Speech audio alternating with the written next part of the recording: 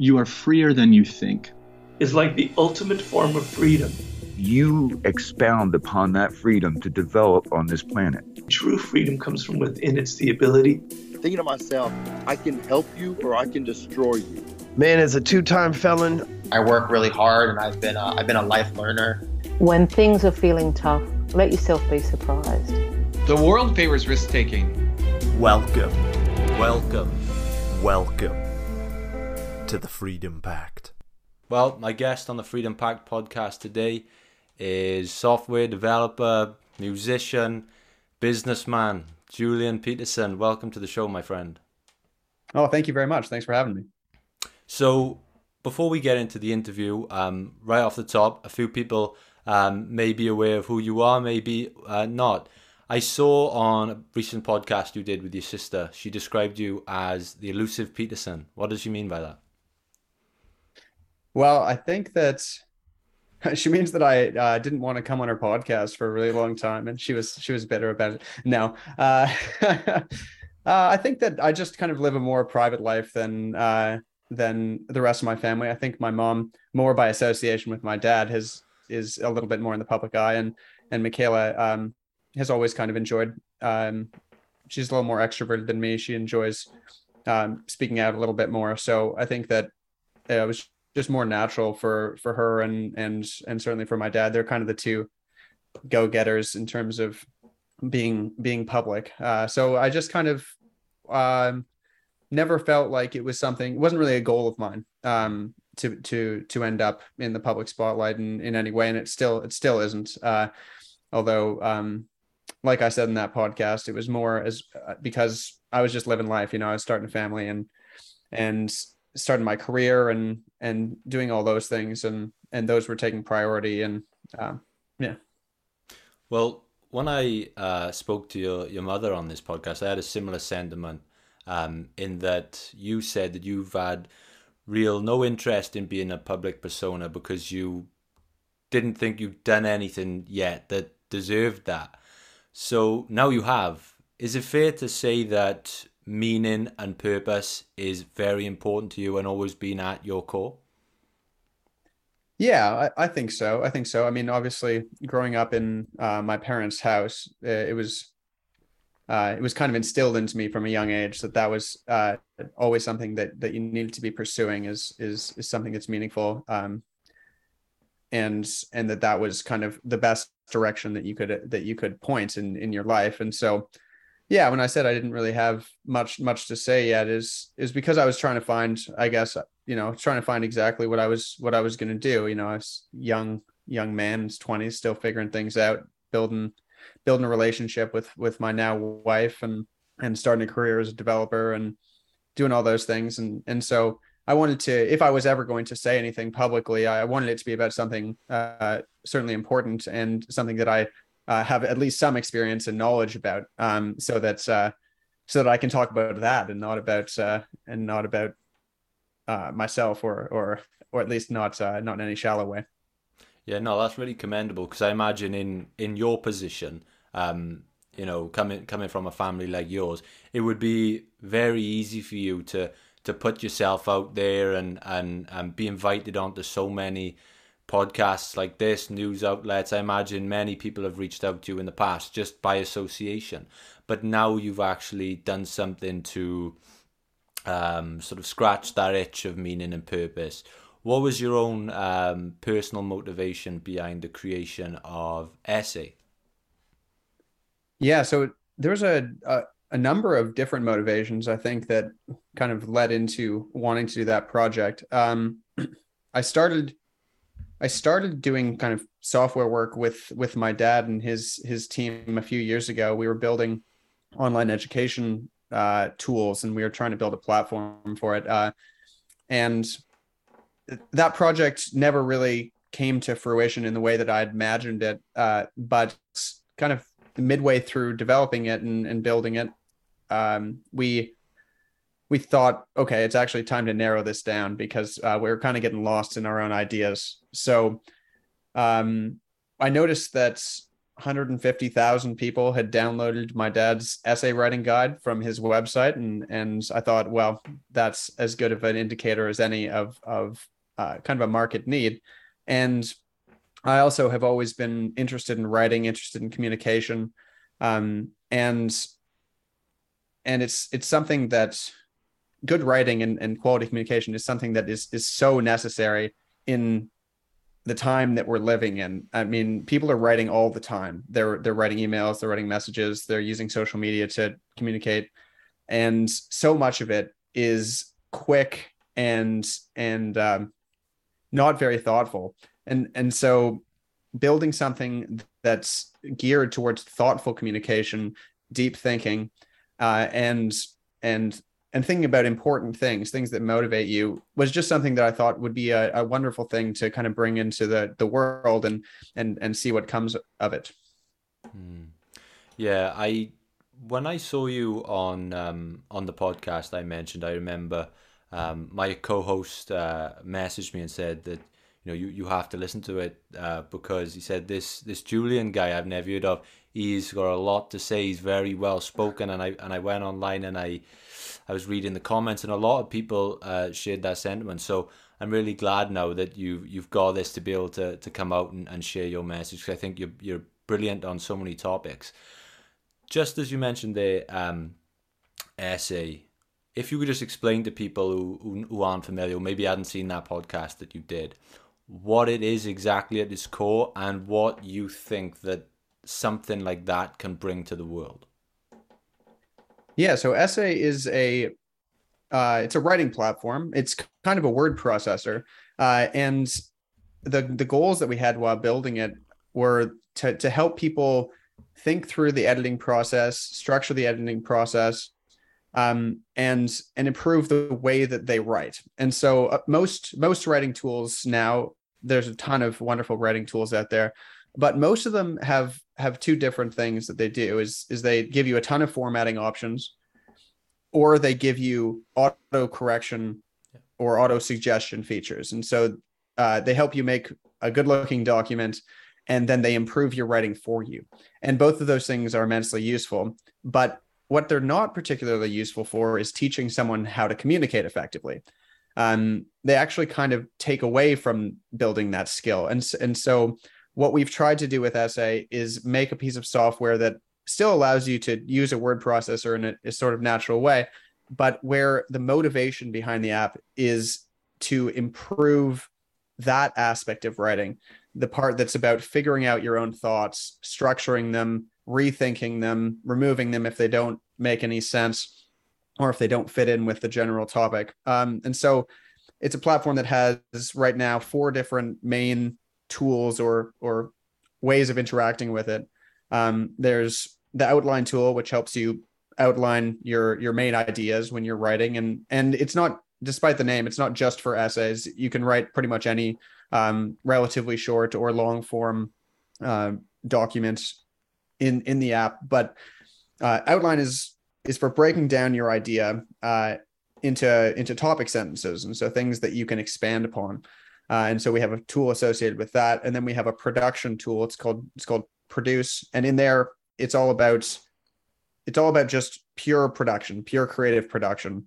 One of the things that my dad liked to talk about when it comes to writing is how the production of creative thoughts and the kind of discrimination between good ideas and bad ideas and well-structured ideas are really separate functions in your brain. And so doing them at the same time is counterproductive. And so we wanted to design software that made it more natural to separate those concerns. And so we have the Produce tool for creative production. You're not supposed to edit there. You're just supposed to kind of get your ideas on paper.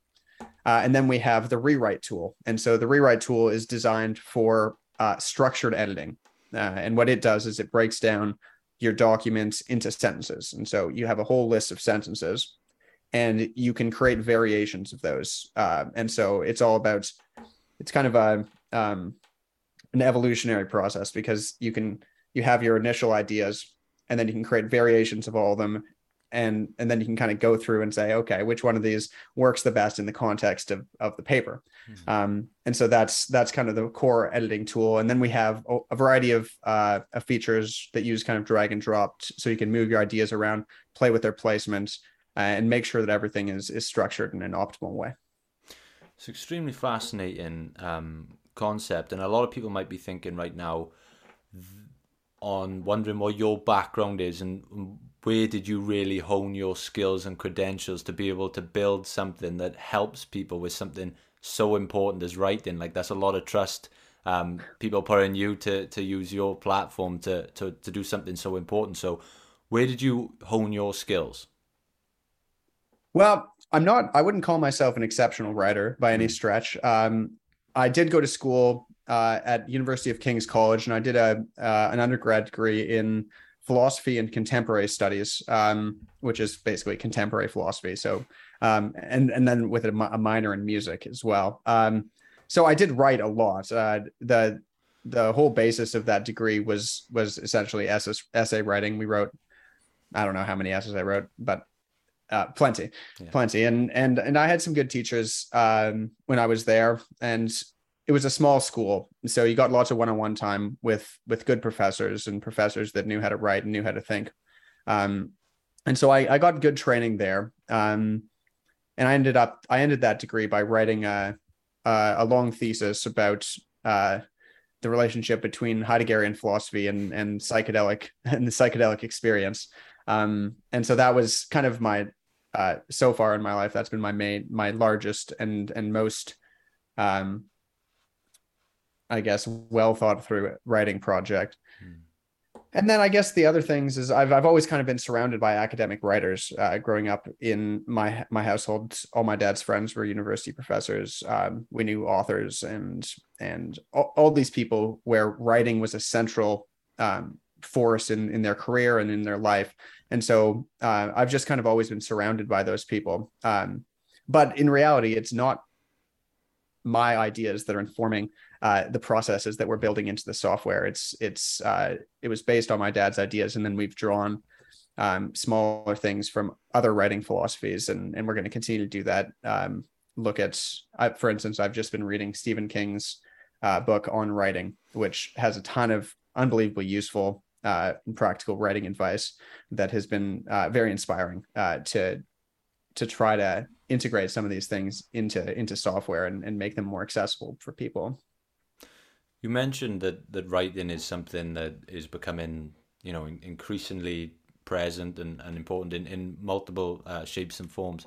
And I personally find that when I'm learning about a topic, when I'm reading, when I'm listening to a podcast, in the last year or so, I started writing newsletters for the podcast audience, where I would sort of regurgitate these ideas down on paper.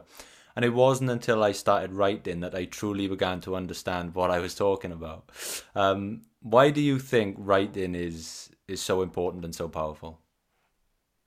Well, I think it's what you just described. People are learning things all the time, right? You learn things as you're engaging in conversation. If you read articles, you read news, you're being approached by all these different ideas. And my dad likes to say they're not your ideas, right? These are just ideas that you've kind of absorbed from your surroundings.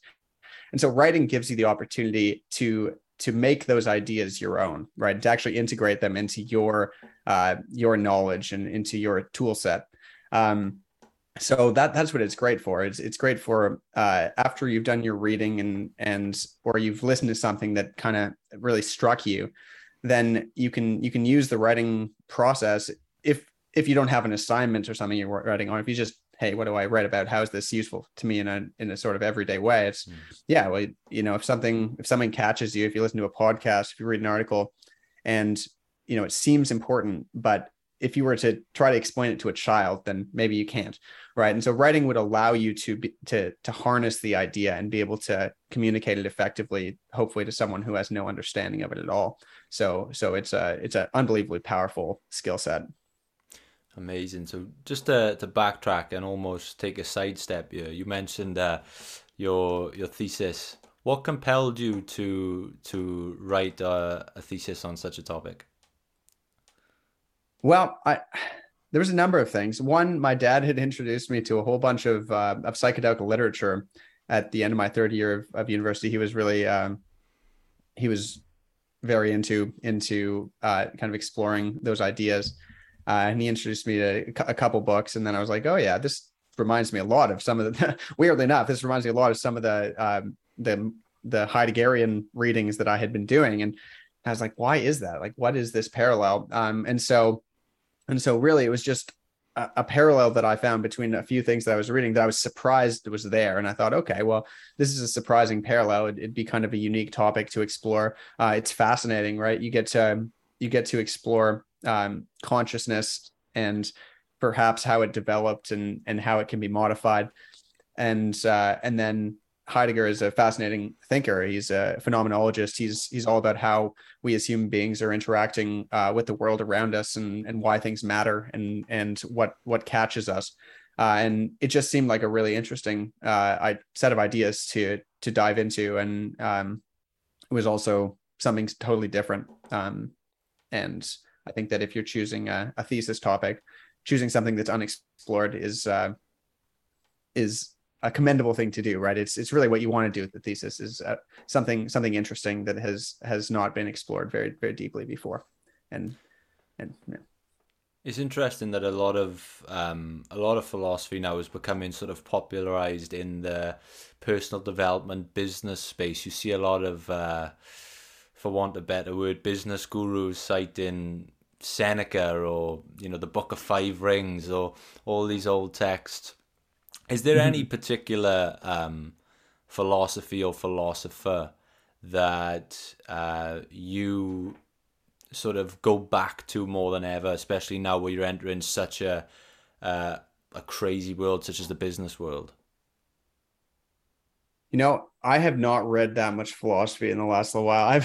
I have two kids under 2.5, and so I think that they're offering all the philosophy that I can handle at the moment. But I think that the philosophers that I've read that connected most deeply, I guess, with the way that I've experienced the world since reading them Heidegger would be one of them, because of the way he talks about meaning, really. And it was interesting because my dad hadn't read a ton of Heidegger when he wrote his books, but because I had been exposed to a lot of his ideas growing up, when I read Heidegger, I was like, wow, there's a lot of similarities here. And I had been brought up to believe that the things that were important were the things that caught your attention. And so Heidegger goes into that very, very deeply, with a variety of concepts that he likes to write about. And so his thinking really impacted the way that I understand the world. And then we read all sorts of very interesting things when I was in school. We read the pre-Socratic thinkers. There's a thinker called Heraclitus, and I think this is one of his quotes. Is he says you never step in the same river twice, which I thought was a very interesting idea. And that kind of is a tenet that you can kind of live by a little bit. Is you kind of can go into every situation with an open mind, as in the situation is always changing. You don't want to become jaded by your own experiences. And so I thought that was a very cool aphorism that I think all those pre-Socratic thinkers, they were kind of one-line philosophers, and very, very interesting and deep thoughts. Yeah. How have you found the sort of transition through, obviously, starting this idea, building the software, doing all the fun stuff, the stuff that brings you meaning and purpose, and then getting to a point where that process, reaches that switch where it goes from the creation stage to the business stage? How have you found that crossover now? Yeah, it's been tricky. It's a lot of learning. I really am not a business person in any way, or at least I wasn't until very recently. So I've had to start to learn a lot of the stuff that I didn't have a ton of interest in before, but has turned out to be more interesting than maybe I gave it credit for. But I've been building a team for this product, which has been very, very interesting. And so learning how to manage people and learning how to maintain those relationships and motivate people has been very interesting. I've been having to deal with taxes and budgeting and all that fun stuff. So luckily I'm not too afraid of numbers. So it works out all right. But in some ways I wish I was coding all the time. because there's wonderful creativity that and being able to build products and to build ideas and to prototype them is such a satisfying and fun part of product development. And so I definitely miss that, but I'm still involved in like more of the product management, the product design side, and I code probably a couple days a week on this, and I have other coding projects. So so yeah, it's been good, but yeah, it's been a tough transition, but also a very exciting transition. We have been extremely fortunate, that I have access to kind of a connection network and through an audience that I wouldn't otherwise have if my dad wasn't who he was. And so I've been really fortunate that a lot of people have used the software in its early stages and have given us wonderful feedback and been really engaged. And so that part of it has been unbelievably exciting and motivating because people actually care about this, and we have a really wonderful early user base that's helping us guide the development of the product, and so that's been wonderful. You mentioned the joy in the creative side, and earlier you touched on you did a minor in music, and I was listening last week to the EP you put out. I was particularly enjoying So Far Gone. I thought it was the melody line, it was like catchy but not predictable, which I always enjoy. And so I just wondered on a personal note, who are your sort of musical interests? Who gave you that creativity? Where do you look to? Where do you listen to? Well, I've gone through a number of musical phases, I guess, with what I listen to. My biggest early influences were kind of old school country, like Hank Williams and Hank Snow and Johnny Cash and Johnny Horton, Hanks and Johnnies, and then the Beatles. I listened to the Beatles like almost exclusively when I was like, I don't know, 7 to 11 years old. I know their catalog ridiculously well, and they were very, I guess, they were huge influences in the way that I understand music and listen to it. And then later, kind of 70s rock, Led Zeppelin and Pink Floyd. That was my middle school, and like Queen's The Stone Age and that sort of heavier stuff as well. And then more recently, a lot of kind of folk and country. I'm actually pretty eclectic now. I don't really have a phase that I'm in anymore. I listen to pretty much every type of music weekly. Classical, jazz, like Billie Eilish and Post Malone are like those guys. Those are like modern musicians that I find exceptionally talented and interesting. So yeah, but I think as a kid, you often go through musical phases, which can be very influential. So I would say kind of Beatles and 70s psychedelic rock and then country have all been influences in my own musical kind of songwriting style. Yeah, I was picking up on that a little bit because what I was noticing is that the sort of chord progressions, the chord patterns almost sounded a little bit country folk, but the sort of lyrics didn't follow the sort of conventional sort of country song. It was a big mix in there. It was really interesting to listen to. Thank you. So obviously you're a songwriter. What are the main differences in your process towards formal writing through your essays, for example, and when it comes to writing something like a song that just opens you up to this endless creativity? Yeah. I mean, it is a pretty different style of writing for sure. I mean, with academic work, you almost always start with well, I mean, if you know what you're doing, you always start with research, right? You take notes, you read a lot, and you learn something that you want to say about a topic, and so it always starts there, and then you kind of build on that. But with music, with songwriting, at least for me, I mean, people have wildly different processes when it comes to songwriting, but for me, I almost always start with like a single phrase with a melody. That's kind of the starting point. And it, you know, usually just comes to me kind of randomly. And then I have to like record it on my phone or do something like that. And I'm not that good at playing by ear. And so often I'll like sing something with a melody, and then it takes me like months to find the right chord progression to go along with it. Is kind of annoying. It's definitely a part of my musical knowledge that's lacking. But the part that's similar with songwriting and academic writing, where I think the overlap is more of the final stages. So when you've got a whole song written and it's got a structure, then it's really, really helpful to do fine editing. I don't think people do this very often with their lyrics. I mean, some people do, like the way Paul McCartney wrote lyrics, right? Is he just kind of wrote sounds that went along with the melody, and they were kind of nonsensical. And then he would, you know, build a story after that. So, I mean, it is something that people do, but going through your song line by line, and making sure that it's a story and it's coherent, and, you know, that the cadence works well and it's interesting, and, you know, going through and doing those small edits, it's extremely useful. And it's the same thing with finishing an academic project or a fictional piece of writing, or really any writing. Is those final edits are what can make something an excellent piece of art or work. Have you seen just a side topic, have you seen the Peter Jackson Beatles documentary yet?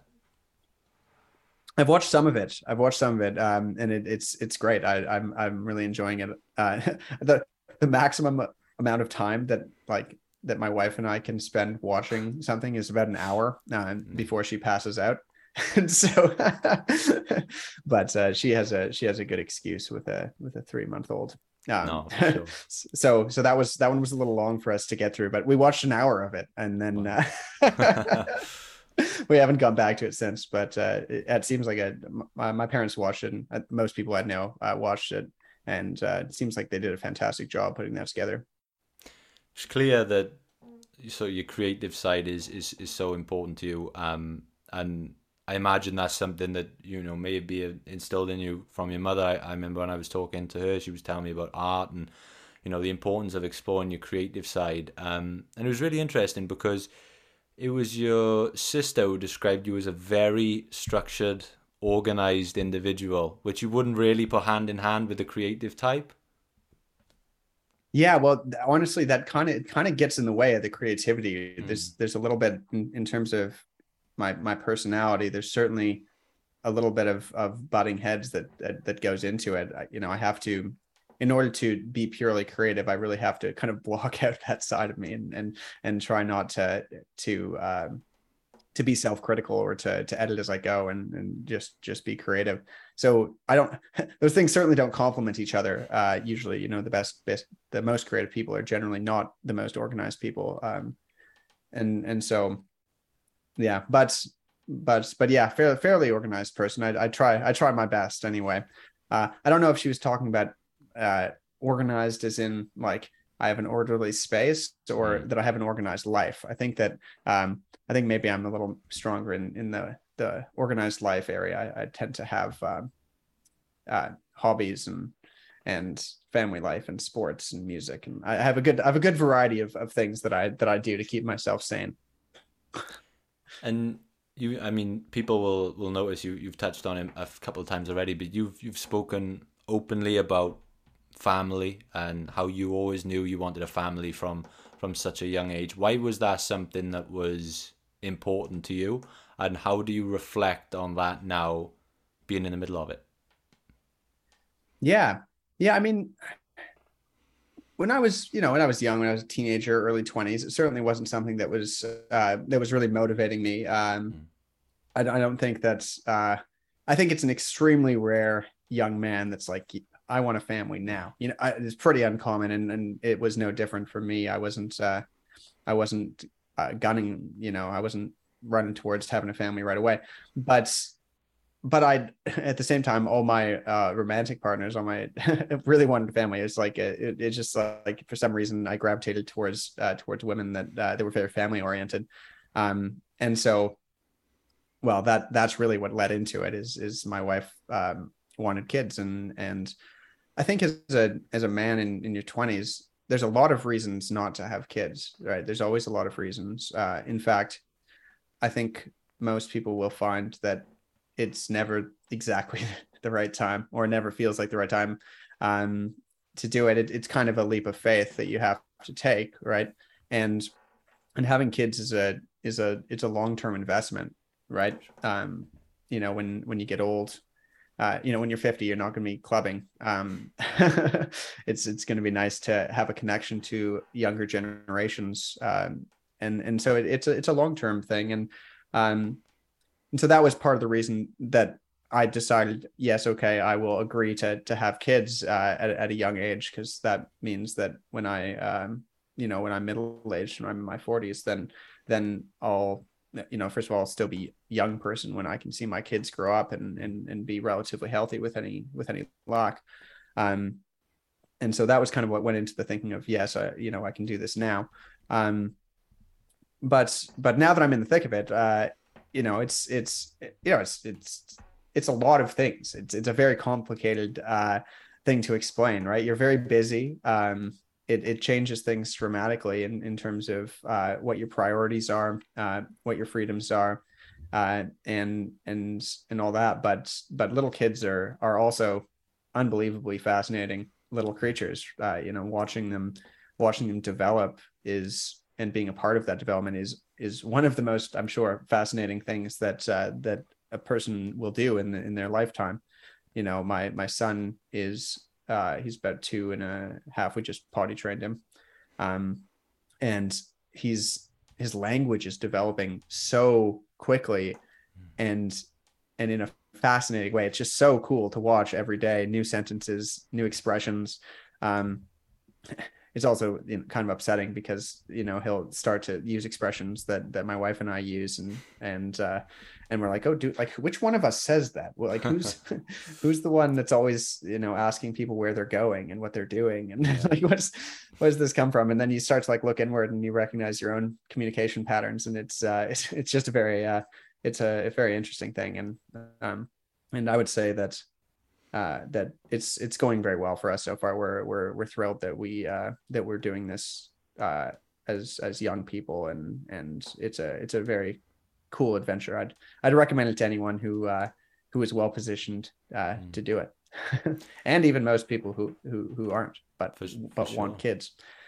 Well, it's interesting. I'm sure he may not like me for saying this, but my brother, before he had his first daughter, he was a very sort of lackadaisical kind of person. Didn't really have, I didn't really have a lot of purpose. Didn't really have a lot of, it wasn't sort of, his beliefs weren't so outlined. But ever since he's had his daughter, just from an outside looking in, I've just started to notice that, his political beliefs have almost started to become more defined. His outlook on life seems to have brightened. He seems to be more motivated. Did you find a similar experience when having your first child?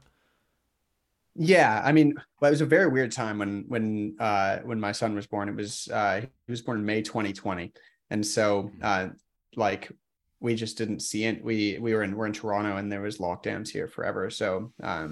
So it was pretty much just my wife and I and our son for the first year of his life, with other people watching on from a distance. My mom was there fairly often. She was kind of the only person and like two friends that was in our circle. So it was pretty weird time to have a little kid. But in terms of the way it changes your priorities and kind of focuses you as a person, absolutely it does that. Because you're not thinking about yourself anymore. Right. Politics becomes a lot more relevant if you're thinking about your children in the future, and about your community, and having a family, it places you both in the future and in your community. And so politics and having clear priorities there certainly becomes more necessary. And so definitely does that. And you want to have a good career. You need to, right? Life becomes more expensive, and you want to support your family. And so that you need to do that. And it really sets your priorities in order by necessity, and grows you up as a person. So certainly for people who lack direction, I wouldn't say, have kids to find direction, but it's one of the things that you can do if you have the right partner, and you can't think of, a fantastic, you have to think of a really good reason not to, right? Like, yeah. I think if you have the right partner and you both want a family, and it can have great effects on you individually. Yeah. So purpose has been quite a prominent theme of this conversation so far. I wonder what advice you would give to sort of young people out there who may be feeling lost, who may lack purpose, lack meaning, and find it difficult to define what that is to them. What advice would you give to those types of people? Well, I think that the most straightforward way to learn what motivates you and to find purpose is to listen and read people who you find motivating and interesting, and ideas that you find interesting. So, reading great things, things that have historical significance, even great fictional books, those things I think can certainly direct you and give you meaning and purpose. Also just finishing things.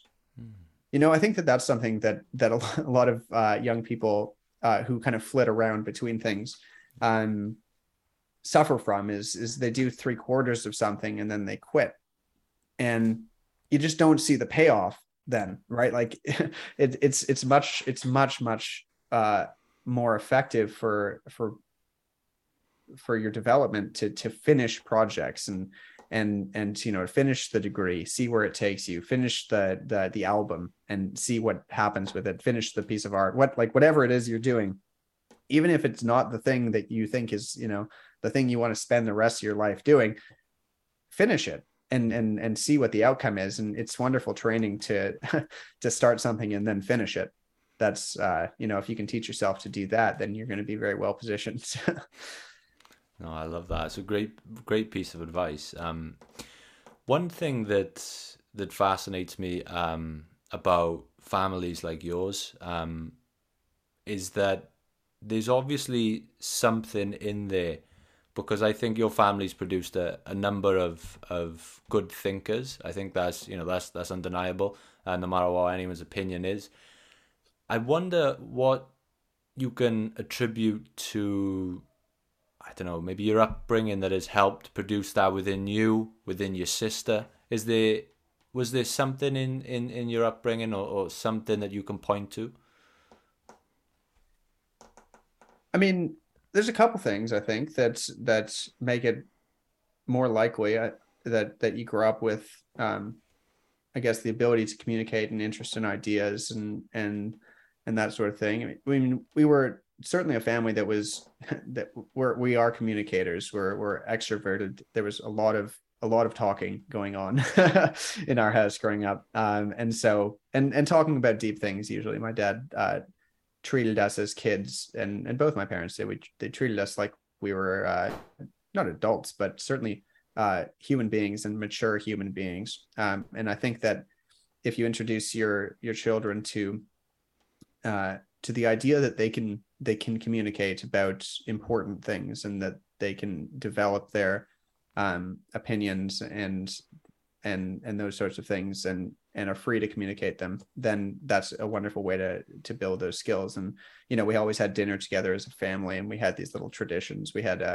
that allowed us to build our communication skills and to feel respected. And so that was one thing. And my dad also had a huge focus on negotiation as a skill to develop in children.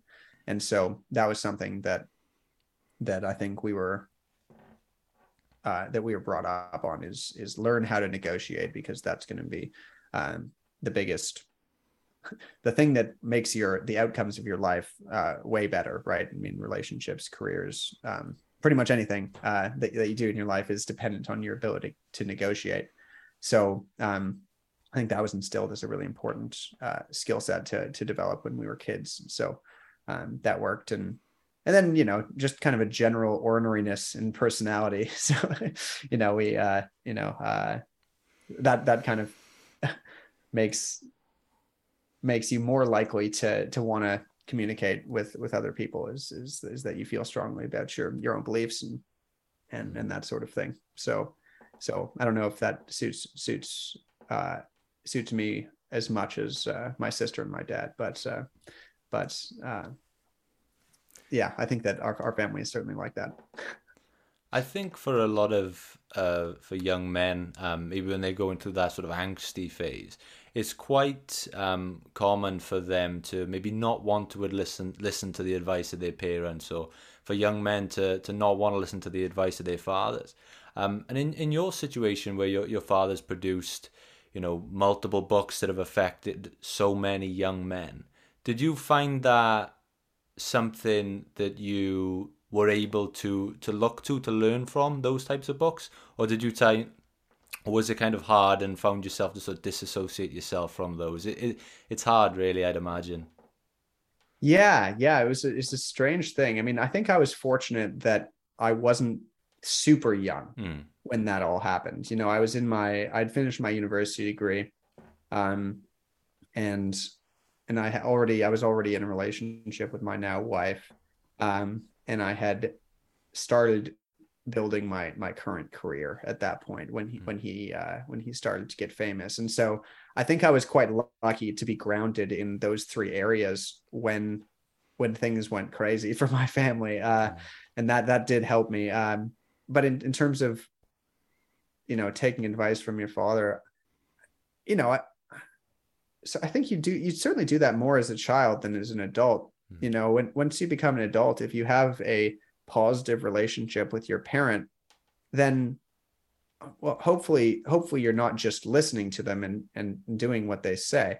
You know, hopefully you can communicate with them as an adult and you know, negotiate and figure out where you stand and be introspective and make your own way. So I think that, well, I think I respect him as a father and as an academic and as a thinker. And so, you know, but I also, you know, look at everything with it and take it with a grain of salt and with, and hopefully think through it in my own mind and make sure that it's in line with my own priorities. So just hopefully just like when I'm listening to anyone else, I try not to treat him like, you know, my father who I'm, you know, rebelling against. That's just, I think I'm too old for that. I hope. Well, lastly on this subject of family, before we start to wind down and I get into the questions we ask every guest, in a situation like yours, I mentioned earlier, I've really admired the way that you've handled yourself. You know, that you've done it with a lot of integrity, a lot of humility. There are a lot of people that would have taken, you know, the opportunity and ran with it, but you know, you've come in and stayed true to yourself, which I really, really do respect. I just wonder what comes with being the son or the brother of a public figure. Is there imposter syndrome in there? Is there insecurity? Because I imagine from the outside looking in, I know a lot of people think that must be all sunshine and rainbows, but you know, when you flip and you're actually in that situation, I imagine it's, you know, it's not the case. No, it certainly isn't the case that it's all sunshine and rainbows. You know, there's positive elements of it and there's negative elements. It was a dramatic change in my family life in 2016 when my dad became famous. You know, there were reporters lined up down the streets and for a very long time, and honestly, it hasn't really stopped since then. So it's been 6 years of not personally being in the spotlight, but certainly some of the most important people in my life and being in the spotlight, and so that's been difficult in a variety of ways. It's you kind of you lose the relationship that you previously had with them just because the whole context has shifted, and so it's been a learning process and something that you kind of, I mean, with all relationships, you have to work to maintain them as situations change. And so this is just an extreme version of that. And so that's been tough, it's not an easy thing to do. And when people get famous and go into the public spotlight, it's a dangerous thing to do. So many people who become public run into issues with, just all sorts of issues. You don't have to look very far on the internet to find, a ton of examples of that going wrong. So staying grounded, maintaining those personal relationships, not leaving all your old friends behind, right? I think that's a big one is keeping the connection to your community and making sure that you don't lose that. That's been a big thing for me, but I mean, there's been positive elements too. It's been wonderful to see my dad's ideas make such an impact in the world, because obviously they were the values that I was brought up on, a lot of them, and so it's very cool to see those be magnified and be taken up by so many people, and I think that over the last year and a while, we've been managing to find more of a balance in the way that we manage our personal relationships as a family, and that's still a work in progress, but hopefully we can continue to build on that and improve that, not lose it to the crowd. Amazing. Well, I really appreciate you speaking on that. I know it's not it's not something that you probably love doing, but I really appreciate it. And as we sort of move now towards the end, there's two questions that I ask every guest that come on the show, regardless of the topic. And the first one is, what books have had a massive impact on your life? Yeah, I mean, there's quite a few. Harry Potter. No, I'm just kidding. I won't talk about that. Well, I wouldn't blame you. I'm a big fan. I did read it, like all those books, like probably like 40 times as I was growing up. So certainly those would have a major impact in my life. But Crime and Punishment was a huge book for me. I half read it when I was 12, and then I half read it again when I was 14. I guess I wasn't ready for it. But then I read it again as kind of I think it was 17 or 18 years old. I was just graduating high school, and then I read a lot of the other Dostoevsky books. So his writing has been very impactful for me. And then I read a lot of fiction books as well. Those kind of stories are something that I appreciate. I've read a ton of self-help and those sort of more nonfiction books as well. But recent books that I've read that I've really enjoyed are Where the Crawdads Sing. I thought that was a brilliantly constructed story. That one gets a lot of hate online, but I think that's pretty unfair. My girlfriend, just funny enough, she read it. She thinks she finished reading it yesterday, and she said to me that she loved it. She thought it was amazing all the way through, right up until the ending. She said it was a bit out of left field. Yeah. Well, I think the way the story wraps up, you do have to suspend belief a little bit, but of course it is a story. Not all the detail is in there. It's not like a totally unbelievable ending, but certainly isn't like it isn't. It's not something that you would have necessarily expected to happen. I don't want to give it away if anyone wants to read it. But those are great. And then Aldous Huxley's books were extremely interesting to me when I was in my early 20s, The Doors of Perception, and a lot of his books, Brave New World, and I pretty much read all his books when I was in that period, and I think he's an unbelievable writer and very deep thinker. So his books were of immense value for me. Yeah. Amazing. So the last question I have for you, and the answer could be anything. It could be, it could be your work, it could be your family, it could be whatever. But right now, for Julian Peterson, what makes a life worth living? Yeah, I mean, for me, it's always been a balance. Now, so many things in my life are meaningful right now. I'm extremely lucky. I have a good relationship and little kids who are healthy and happy, and so those things are wonderfully meaningful. But the thing that makes me a reasonable human being are making sure that I'm doing all the things that keep me who I am and keep me sane. And so I think that everybody should have a number of things in their life that keep them sane and that are kind of individual to them. And so, for instance, I think that people should have an active hobby and a meditative hobby at the very least, something, and ideally there's, one of those has a social aspect as well. So for me, I play hockey a couple times a week and I go to the gym. And so that works to keep that side of me satisfied. And then I play music as a more meditative practice. And so that's something I can just pick up at any time and kind of tune out the world. And that kind of brings me back always. So I think just having that balance of things that keep you grounded, as well as the main meaningful things in your life, like family and career. I think that's what really does it and keeps life worth living. Love it. Well, I know you're not a big social media guy, but where can these people listening connect with you, find Essay, maybe even the site EP? Where can they find you and everything you do?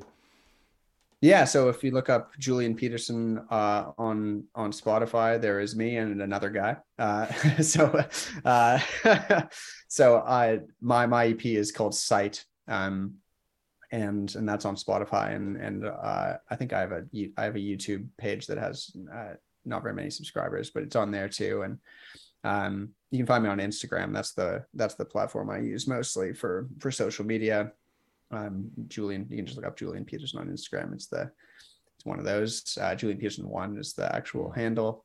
And then for Essay, you can find it at essay.app. And it's got a 2-week free trial, so you can try it out and see if it is interesting to you.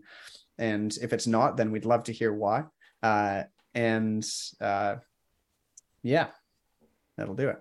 Amazing. Well, I'll make sure all that is linked in the description below, including that 2-week free trial. Julian, thank you so much for joining me today. I know you don't do a lot of these, so I really appreciate your time. I'm a big fan. I'm a big fan of you and the way you speak on certain topics. So it's been an absolute pleasure to host you today. Well, thank you so much for having me. It's been a pleasure.